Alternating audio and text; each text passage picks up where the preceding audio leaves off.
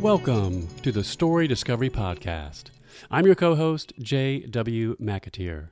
Coming up, you'll hear a new work from our free online publication, Etched Onyx. Please join me and co-host Melissa Collings after the reading, when we talk with the author about their work and all things writing and otherwise. Hey listeners, today's show features one of our fall contest winners. But before we begin, Melissa and I would like to thank Katie McDougall and A.M. Ringwalt, our prose and poetry judges, for their work in selecting the top entries. We also want to thank each writer and poet who submitted your work for consideration. We received many amazing stories and poems and appreciate the opportunity to read your work.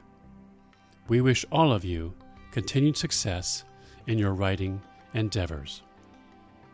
This podcast and all related materials are a production of Onyx Publications. All works, stories, and poems are copyright 2022. All rights reserved. Today's story and our third place winner is Tess Is Her Name, written by Michael Mulvey and narrated by Meredith Lyons. Before we hear this flash fiction story, let's find out what our prose judge, Katie McDougall, had to say about this winning story.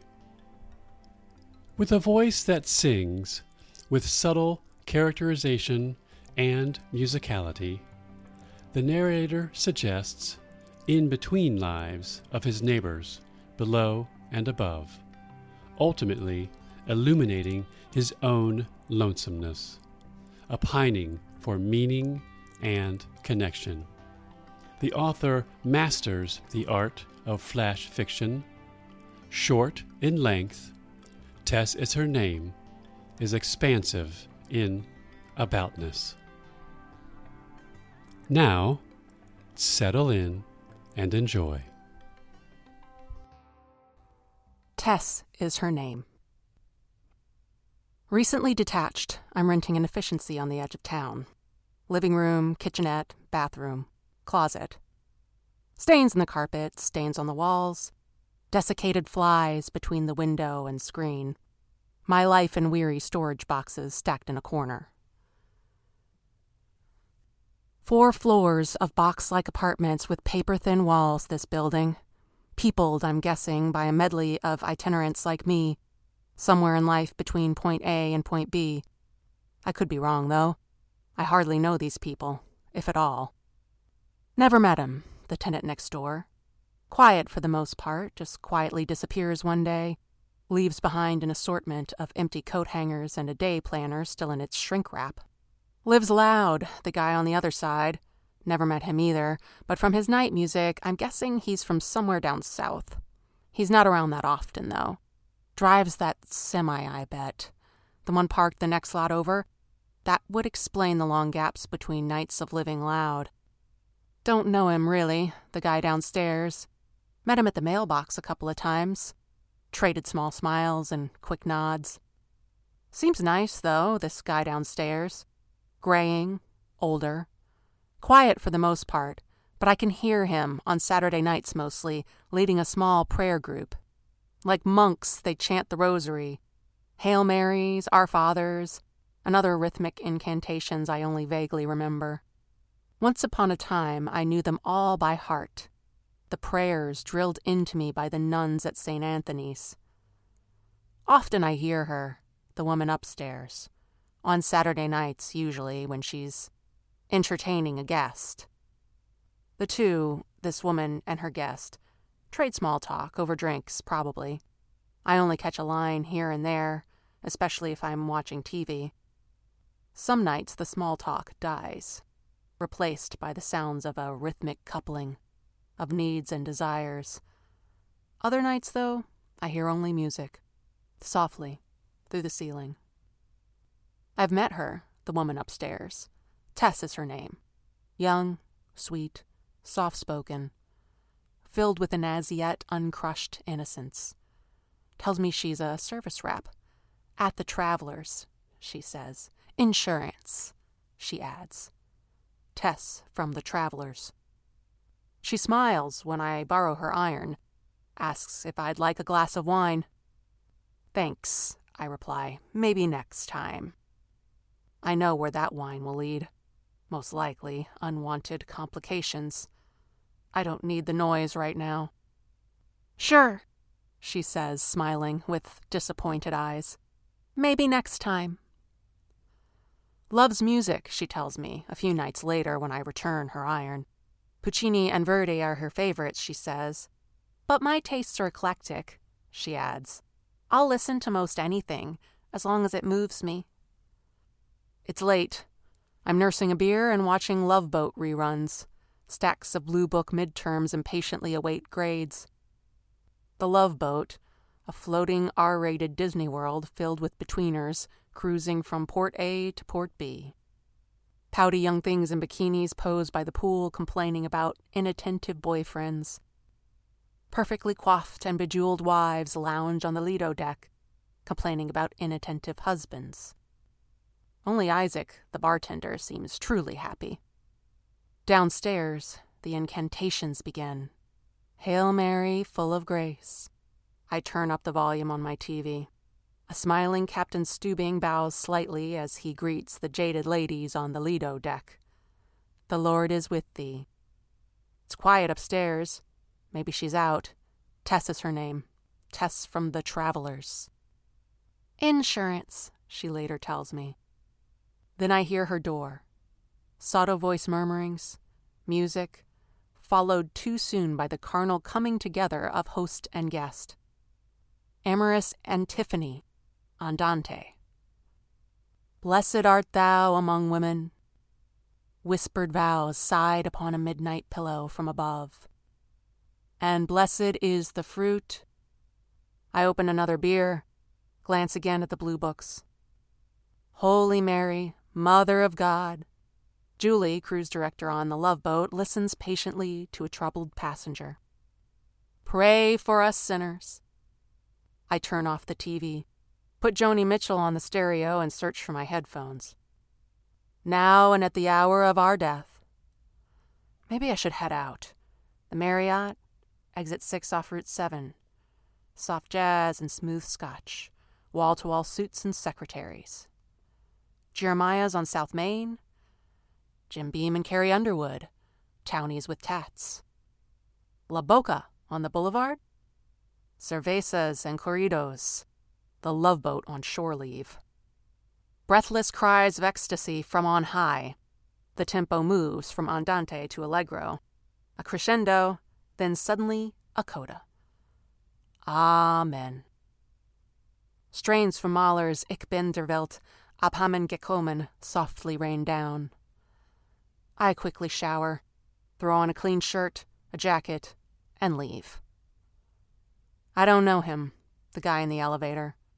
Flushed, disheveled, he straightens his tie, runs a tanned hand through dark, damp hair. He looks at me, smirks, gives me a knowing nod, this guy in the elevator. Someone should pray for her, the woman upstairs. Tess is her name. Tess from the Travelers.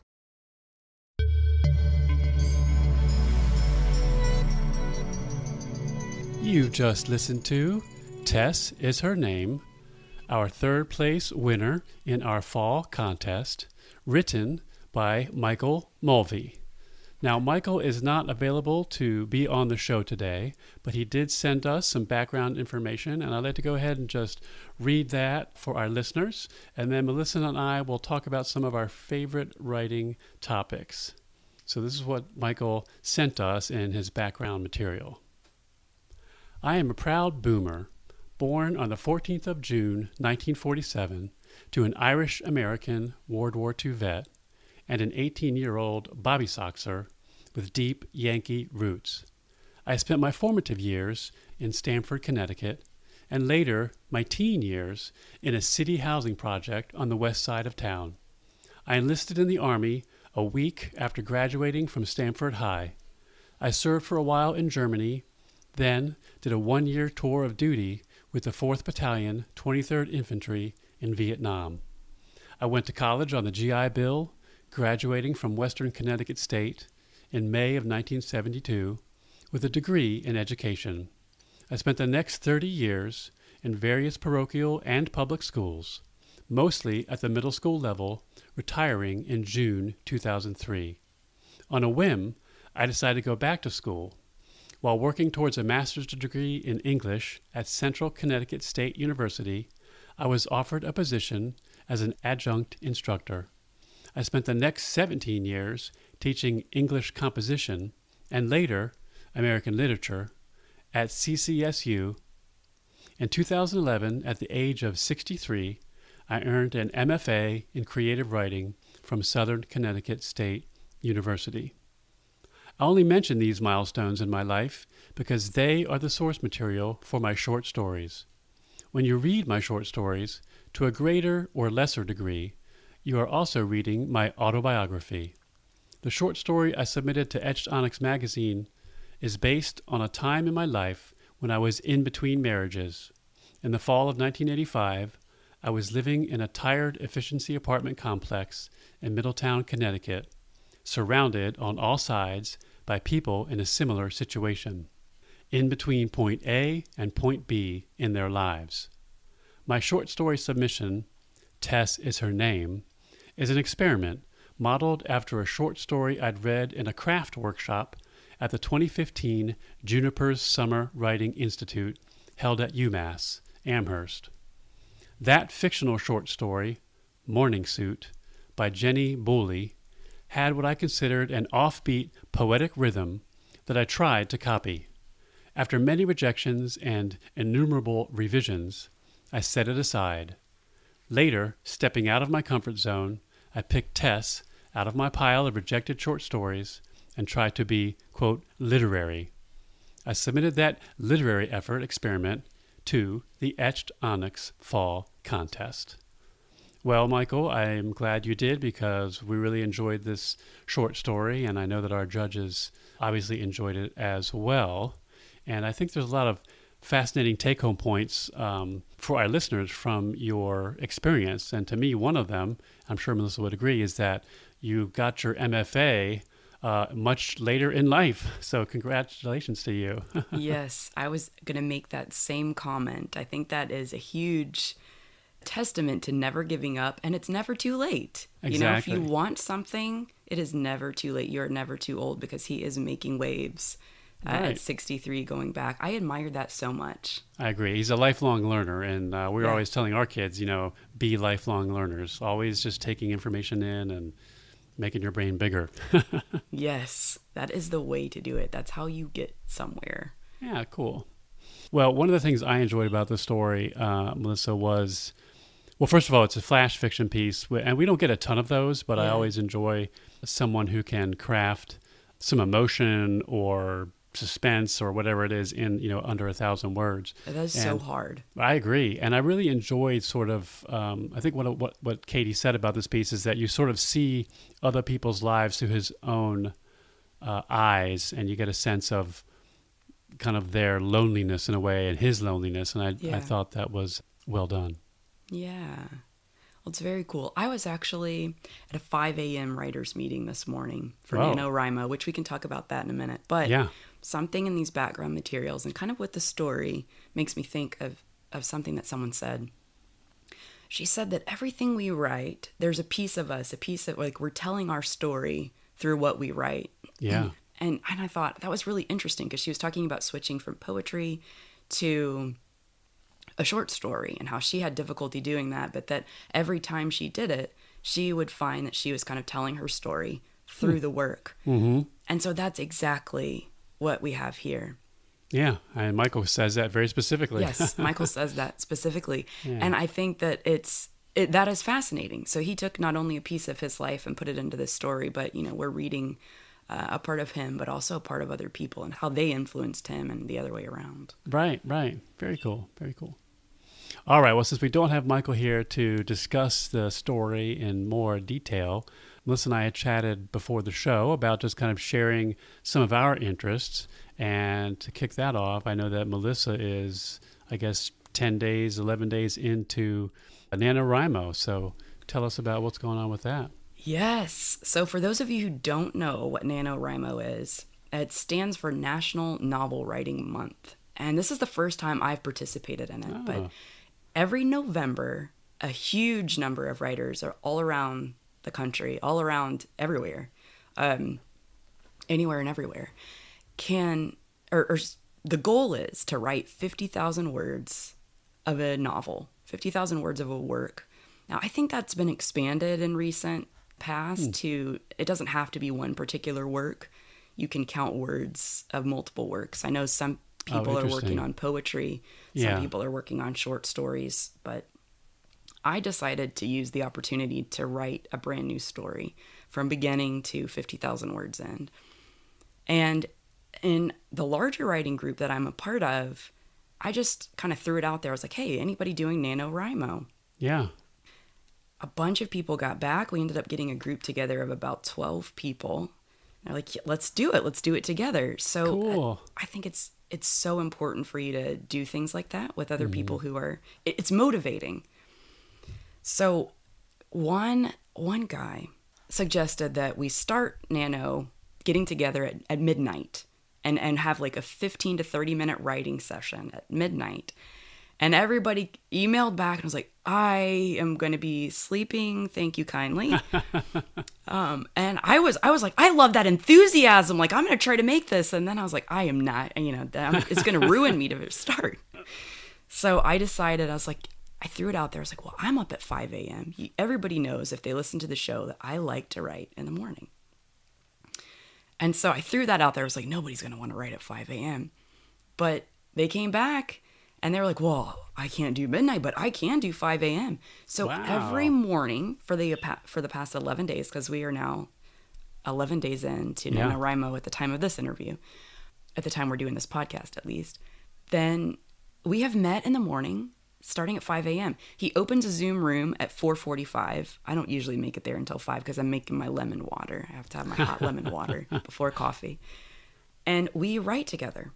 Wow. So do you talk a lot, or are you just kind of like there all on the screens, but you're just head down and you're typing? Or well, it's a little bit of both. We've taken to talking probably a little more than we should. Yeah.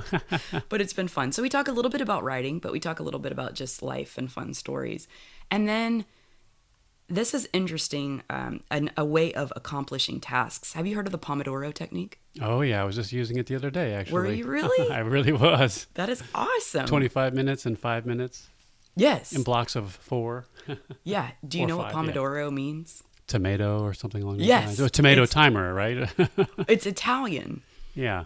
And this guy, I can't remember his name, it starts with a C, but many years ago, I looked this up. I put it in my newsletter because I thought it was fascinating. I did not know anything about it before this whole NaNoWriMo writing group thing. So he was like, hey, let's do the Pomodoro technique. Well, this guy was having trouble way in the past trying to get his schoolwork accomplished. It was so overwhelming. He had all these things. I mean, and you think about it, if you're a writer and you think starting a story is daunting. You think, I have to write 80, 100,000 words.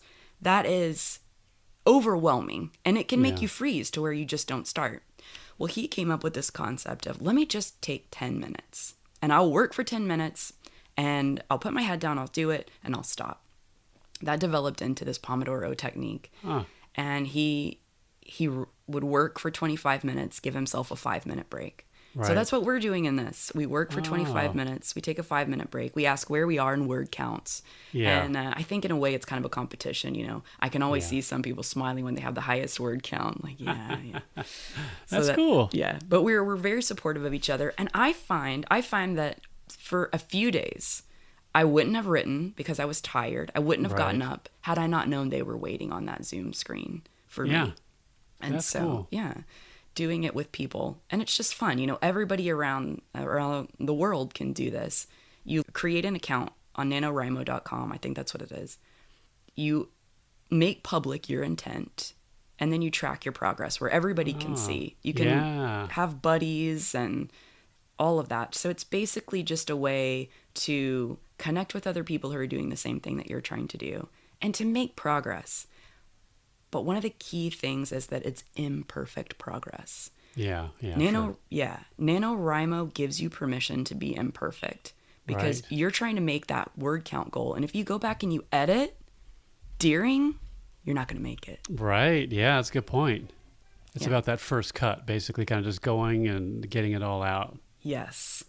Yeah. One thing that I said was you can't shape what you don't have. Mm-hmm. And that prompted somebody to say, oh, I can't remember what they said, but it was basically you can't revise a work that isn't there. Right, you can't make edits. So it's a great way to put work out there that you can tweak and fix. And I was nervous about starting it. I was really nervous, but if I make a public commitment, I'm going to do it. That's very cool. So, well, are you going to share? Are you guys going to share anything afterwards or not? Because it is going to be, a rough first, as it were. I don't know. We haven't talked about that. Oh. We did one time where we shared some sentences, which was fascinating and weird. But I don't know. Yeah. Because I know mine. I'll have to go back and it looks... You wouldn't feel comfortable? No, I would be very embarrassed. Yeah, well, that's good, though. That means you're really getting it out. Yes. So. It's been a great experience, and I really encourage people to do it. You don't have to make yourself stick to 50,000 words. Yeah. It's just about actually keeping a habit. Right. Or creating a habit, rather, and doing it every day, having fun while you're doing it, and making progress. Because once you start something, it's a whole lot easier to keep that momentum going. Right. Once you start. That's cool. Good. Well, I'm glad you guys... I've never done it. I've never done NaNoWriMo. It's been too daunting. So, good for you. Maybe next year. Yeah, I could put that on my radar. Sure. Yeah, it's a good thing. So you're doing this through a writers group, which kind of segues into one of our other favorite topics, which is writers groups. Yes. And you were in a very intense writers group for many years. Yes. And I thought maybe folks might like hearing about the approach the group took and then the things that you gained from it, if you want to talk about any of that. Yeah, definitely. I think that writers groups can be absolutely amazing. And I say can be because they can also be extremely dangerous. So I think that having people who are doing the same thing, like I've said before, doing the same thing that you're doing, going after kind of the same goals that you're going after, can really help boost your support. They understand what you're going through. They know the rules and regulations, so to speak, and they can support you in that. Where other people in your life, friends and family, they might support you, but they can't support you on that level. Right. So that's really number one. But yeah, before the pandemic started, I was a part of I started going to a writing group that was meeting at a coffee shop. And it was in person. I'd done one at the library and it really fizzled out. It wasn't really spectacular. But they would read 5 pages. Everybody would bring 5 pages of a work. And you'd go around, and when it was your turn, you would read your 5 pages, and everybody would critique on the spot. That was great, but it was only 5 pages. Mm-hmm. They met, every week, and I was loving it. You got great critique and everything. When the pandemic happened, everybody went online, and we did a Zoom meeting. That was really difficult to read 5 pages of everybody to go around and everybody to get a say. Yeah. It just was very different. Yeah. Well, there were about 5 of us who, when everybody else went back to in-person meetings, we decided to stick online.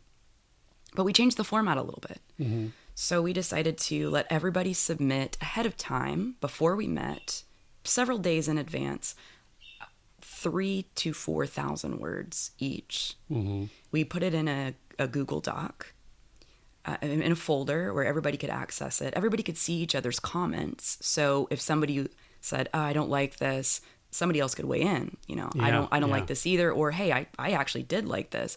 Helps you to, judge what those comments mean, and what you should do with them. Because you're very tempted if somebody doesn't like something to just change it. Right. But you might be ruining. That's the danger of it. Everybody has their own opinions. And people in writers' groups are not necessarily experts. Right.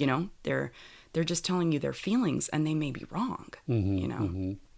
So you have to have a thick skin. and make sure. Well, so just to be clear, so you all would write your stories in whatever platform you wanted, and then you'd upload them into a shared space on Google Drive. Yes. And then those could be opened on a Google Drive, which is where you use like the comment feature. Yes. To make. Okay, got it. Cool. Yes. And that Google Docs is great for that. Yeah, where you can reply back and forth, and you can get emailed when somebody makes a comment on your piece. We would only do it in chunks though, so you only get 3,000 or 4,000 words at a time. Now, if you have a lot of people, that becomes overwhelming. But, yeah, sure. With few enough people, solidly dedicated to the task, it was great. We were solid every single week, every Sunday we met. And I say we did do this because I have recently dropped out of the writing group for multiple reasons.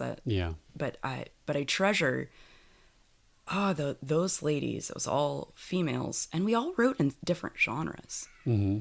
And there were times where we'd have to put that genre lens. We'd have to run it through the genre lens. Like, I don't really like this, but I don't read science fiction and fantasy, right. So you have to take this with a grain of salt. Yeah.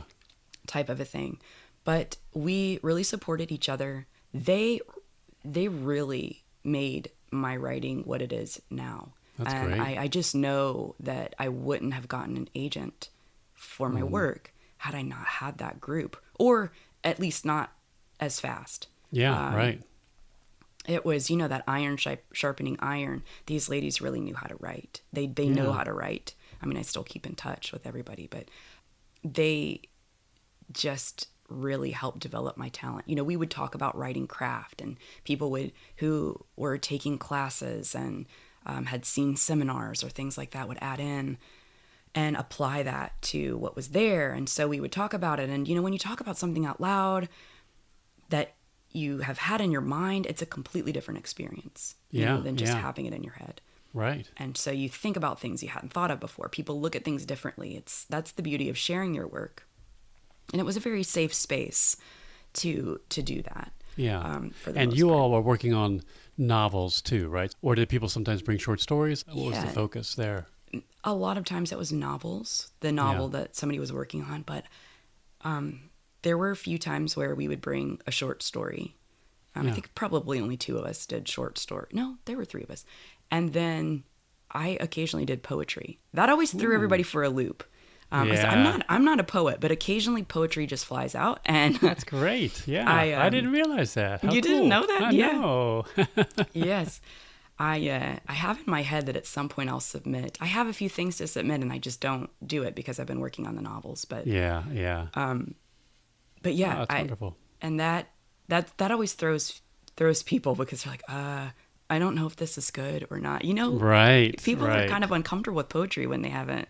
When they're not familiar with it. But yeah, I think a writing group can be great in that way, very supportive, help lift you up. But like I said, the dangerous part of it is that people can also have opinions. And even in writing groups where people have the same opinions, that you feed off of each other, and you kind of, when you get to know each other, your opinions can be like, oh, well, so-and-so thinks that, so I can see that point. And they can almost persuade you. Yeah. And then you get out of that writing group and you realize that not everybody thinks this way, and I've just changed something and it's bad. And or you can lose confidence in yourself as a writer. Yeah. In a writing group, if somebody says something negative to you, you can really lose confidence. So those are the dangerous parts of it. What are your thoughts on a writing group? You are a part of a writing group as well. Yeah, I think they're wonderful. I think everything has to be taken with a grain of salt. You do have to take the perspective of the readers of your writers group. Like, what is their genre?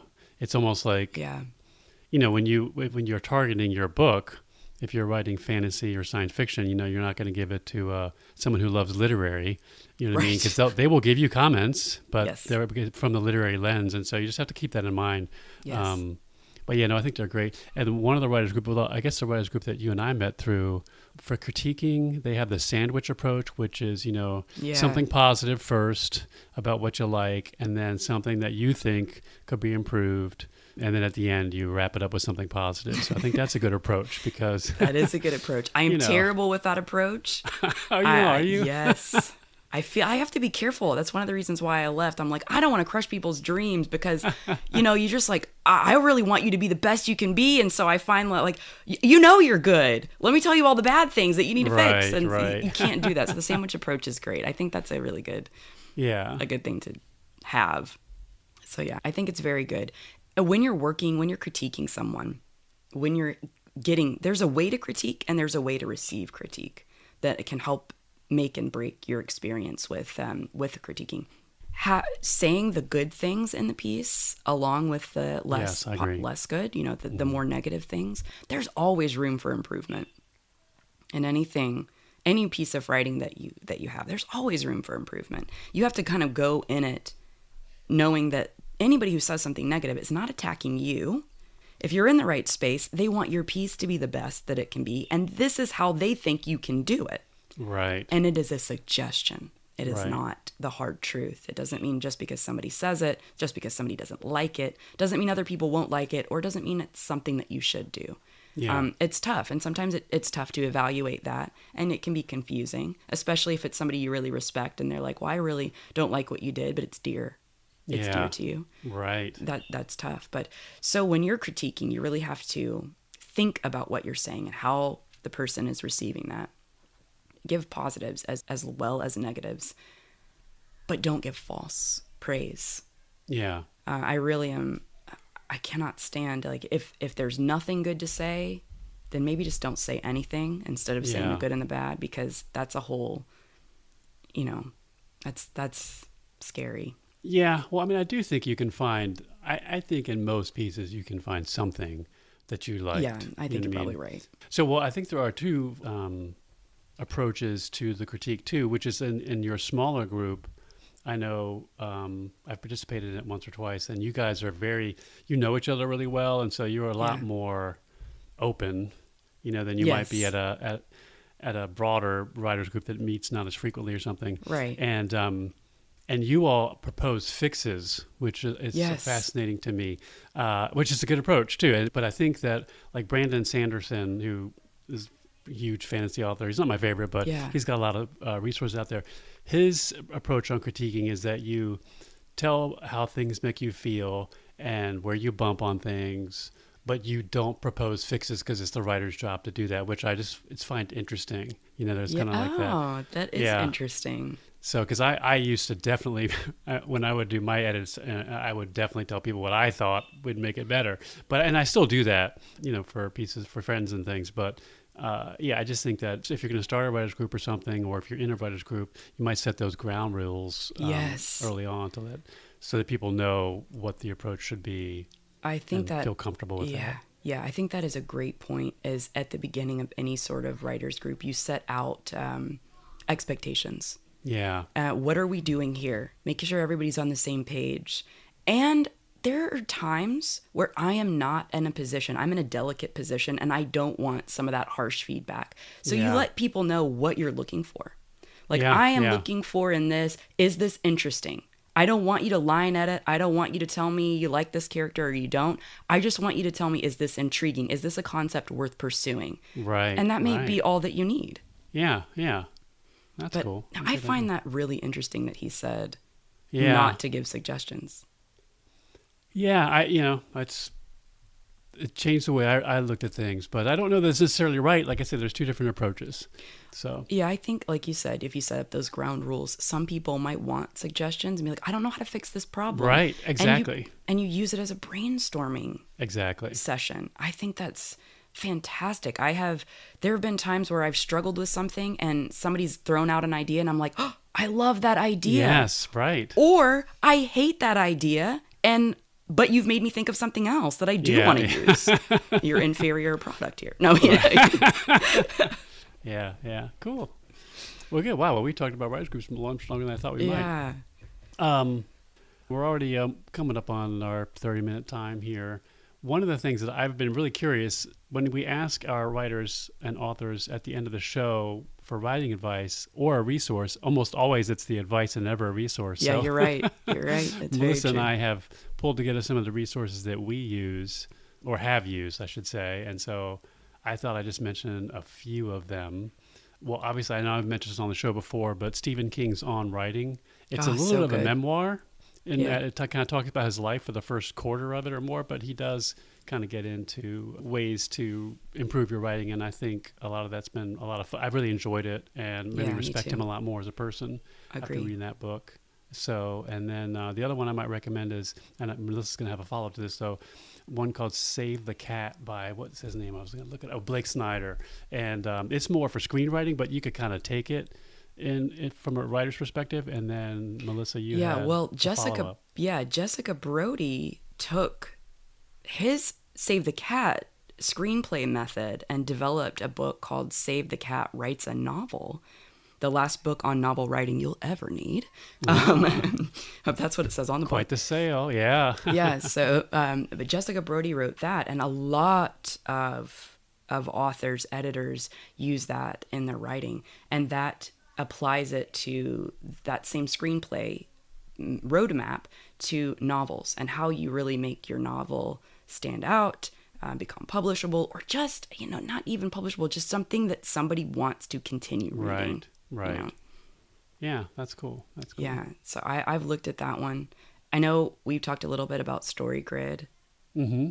Yeah, the StoryGrid, that's one of the first podcasts I found, and I highly recommend it. Yeah. But I would start with some of the older episodes. It sort of became like a sales machine that I don't approve of as much, but Sean Coyne was an editor for some of the big 5 publishing houses, and he kind of created this method of ranking stories. I mean, he's got genre. He covers it all in way more detail than you might want, and you might think it's going to break your creativity. But and Tim Grahl is the guy Sean Coyne takes Tim Grahl, who's sort of this newbie writer, wants to be a writer, and walks him through the StoryGrid process, and they write a book together. Or Sean helps Tim write a book. So I don't know whether it was any good or not. But anyway, and they've continued, and now there's like courses you can take, and you become StoryGrid certified. Again, it kind of became like a sales machine in my view, but I think Sean's got a lot of great points on building story and all of that. I don't know, what do you feel about the StoryGrid? Yeah, I actually started before. I was resistant to Save the Cat just because it was popular and everybody was doing it, and I tend to be like, I want to do my own thing, which I learned is in writing not necessarily the best. Right. Well, when you're new, you have to prove yourself. But anyway, I started out looking into the StoryGrid, and I still use those concepts in my writing. Yeah. They has a free course. I think it's still on the website. It's been a long time since I've been there, but I took that little free mini course. Oh, cool. And it has to be really stellar for me to purchase anything. Yeah. Now, I did purchase the Save the Cat Writes a Novel because my writing group was like, oh, I just swear by that. Everything is, 25% tent poles, and like, what happens at your 25% mark and what happens at 50%? And I'm like, I don't know, Right. I don't know. And so I was like, I need to see what they're judging my work by here. So I did buy that one. But StoryGrid had a fascinating concept to me, was looking at value shifting in your writing. Value shifts, yeah. I think that's really smart. So if you're not into like what happens at these tent poles, which is super confusing to me at times, is that if you look at what happens in a scene and you evaluate that scene, every scene should be like a little mini story to hold the attention, but they should all go together. One of my writing partners calls it stringing pearls together, and I think that's so cute. Every pearl shines, but you string them together on a chain or on a whatever pearls are strung on. Pearl string. Pearl string, yeah. You can tell I don't wear pearls. Well, but anyway, this method talks about. This method talks about if you start at a positive value, like the character is happy and lucky and feeling great, then you want to change that value. So by the end of the chapter, basically, or the scene, yeah. And you have the scenes and chapters. That's a whole nother issue. Yes, but basically a scene. And at the end of that chapter, it should be something different. So you can have happy is even happier, or happy is now sad at the end. Happy starts sad at the end. Just something that changes value, because we're on that roller coaster ride. Yeah, right. Why do we read? We read for emotions, experiences, all those things. And I liked that concept in the StoryGrid. Yeah. No, I agree. I do have the book, and it's dense and it's big. It's like a giant workbook. but I think there's probably new iterations of it. But basically, it's like a map of your story. Yeah. And I thought it was a good idea, like after you're finished, to kind of spreadsheet it. Like, yes, you know, what's the tone? Is it going up and down? Yeah. You know, are you hitting all of your kind of, like if you have a specific genre, they actually go into all the different genres and say, here are sort of the essential units you have to have in it. Yeah. You know, yeah. For it to be classified as that genre. And anyway, so yeah, it's totally worthwhile. And I support it 100%. Yeah. I had created a spreadsheet for one of my novels. I can't remember which one, but I did value shift. And then you have a column of what characters are in the scene, right? Where the scene occurs, and so that you're not putting everybody, like 50% of my novel happens in one room, you know? It kind of pulls those things to the forefront of your mind, and keeps the story from being boring. If you have every scene is between these same two characters in the same place, maybe you should, it calls attention to that. And sure, yeah. So I like. Well, they have like the inciting incident. Oh yeah, that's supposed to happen within the first third of the book, and it's very detailed. So it's worth checking out. I would mention also in the very beginning when I started writing, I actually got Randy Ingermanson wrote. He had a blog that I found. And he had this snowflake method, which I've mentioned on the show once or twice. But basically, it's kind of like you build like a scene, and you can kind of expand it, and you keep expanding it. And he's more of an outliner in a lot of ways, but he actually had a writing fiction for dummies book that he wrote with a guy, Peter Economy. I know, and actually, it's got the 3 acts in it. Yeah. And so all that stuff, it's helpful because everything that you learn kind of helps you build the base on which you're, jumping off from, I guess, when you're writing. Yeah. And I think it helps you look at the story and make sure that you have the components that are interesting. Your character can't just be waffling through life. Right. Yeah, unless you're super talented at like atmosphere or something. I don't know. But your character has to have motivation. Like they need to want something, right? And all these things, I think, kind of guide you to think about those things. What does your character want? What lesson do they need to learn? All these things. And that's what makes a good story. Our brains, it's very interesting, are attracted to stories almost by formula. It's like most of these stories, even you look at Jane Austen, people have analyzed, I love her, Jane Austen or the Bronte sisters. It's like they followed... It's like they read these books. Right. But they didn't. Course, it's an innate thing that makes a good story. And some people have it and some people have to learn it. And it's fine either way. It's like some people have talents, but you can still be just as good if you practice and you apply yourself. So yeah, I think that is very interesting. Another resource I'll throw in there if you're a romance writer, which is kind of what I'm getting into right now, Romancing the Beat. It's a story structure for romance novels by Gwen Hayes. It's How to Write Kissing Books is what it says. And it's very short. Isn't that funny? It is. It's very short, but it basically takes you through what makes a good romance novels. Romance novels are very formulaic. The readers really like certain things, and that's why they read it. And if it's not there, they're going to be upset. Right. So that's interesting. One person... though that isn't, I'm sure she's written books, I don't know them, but I follow her online, I get her newsletter, and I have read articles and blog posts that she's done, is Jane Friedman. New writers, how to do a query letter, how to write a synopsis, all of those things, Jane Friedman does well. She speaks at conferences. I just think that she is full of all kinds of great information. And I've learned so much from her, actually in one of her newsletters, and talking about what makes a good story. And something that you said reminded me of like going into backstory. Yeah. I think it was when you were talking about the story grid. Probably. But I got one of her newsletters this past week, and it was a guest writer had written in about an article analyzing 3 different stories and what makes a gripping opening, which I find so fascinating. Yeah. And the whole adage of show, don't tell. Yes. Well, that is an overused phrase, and I think you can kind of miss the meaning of it. It's said so often that you just, unless you really think about it, you might miss it. But I thought it was really interesting because this person was analyzing openings of 3 different books and why they worked. And you know the character, not by them saying, I love dogs, I like to drink tea, but you know them by action, what they're doing, how they're saying it, not just showing it, but how they're saying it, who they're saying it to. Are they saying it to their mom? Are they saying it to the Kleenex box on their desk? You know, it's just like, right. You know, that tells you a whole lot about the person without saying, I am a psychopath.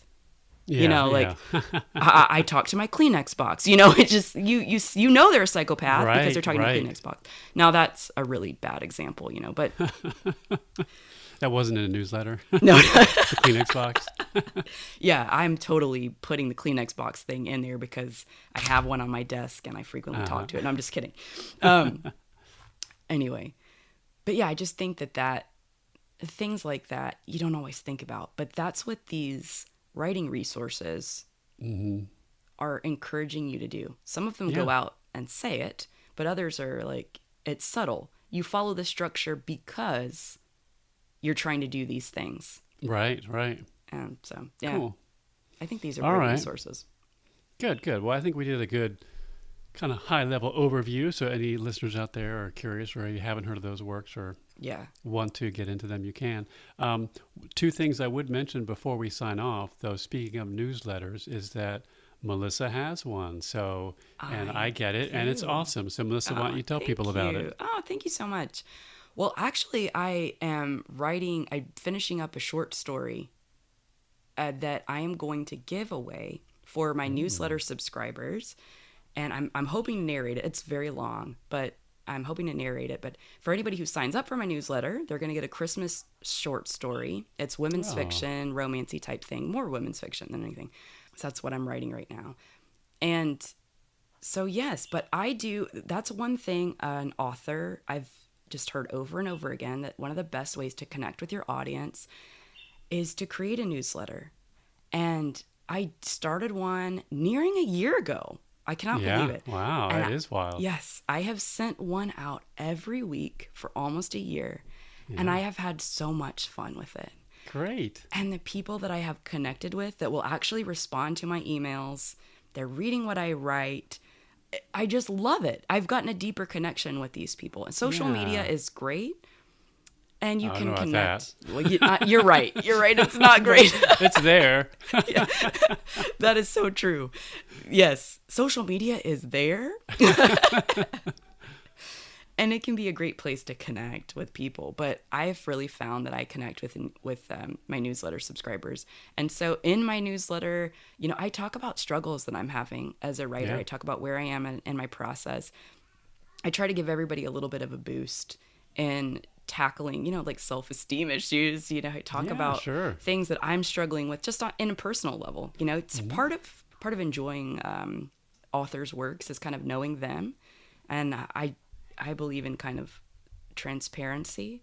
So I kind of tell some personal stories in there, and hopefully it's not too much, but I do. Oh, they're great. Yeah. And then I like to do a book review, you know, for book review, or, you know, like in a recent one, I did a hot tea recipe for book club that we were having around the house, and it made me happy.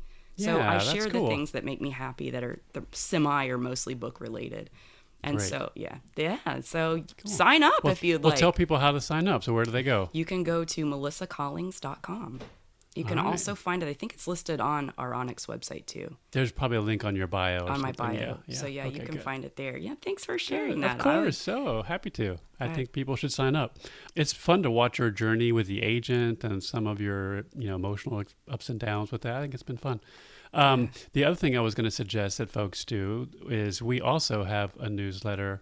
Well, no, we do not have a newsletter. Scratch that. We have an email sign up for Onyx. So if you want to, if you go to our main page, onyxpublications.com, you can sign up for our email list. And basically, we only send out a few notices a year, but that's basically announcing when we have competitions or new stories that come out, things like that. Yeah. So if you're interested, we don't sell it to anybody. We won't spam you. Yeah. I mean, you know, just a couple emails a year. So on mine, you get one every week, but I don't sell your information. But yeah, the Onyx one is is kind of silent. So you don't get too much, but it's like a bonus when you get it. You're like, yeah, ooh. Exactly. Then I want to check that out.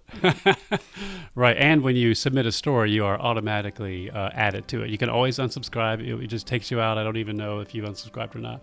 But anyway, yeah, great. Okay.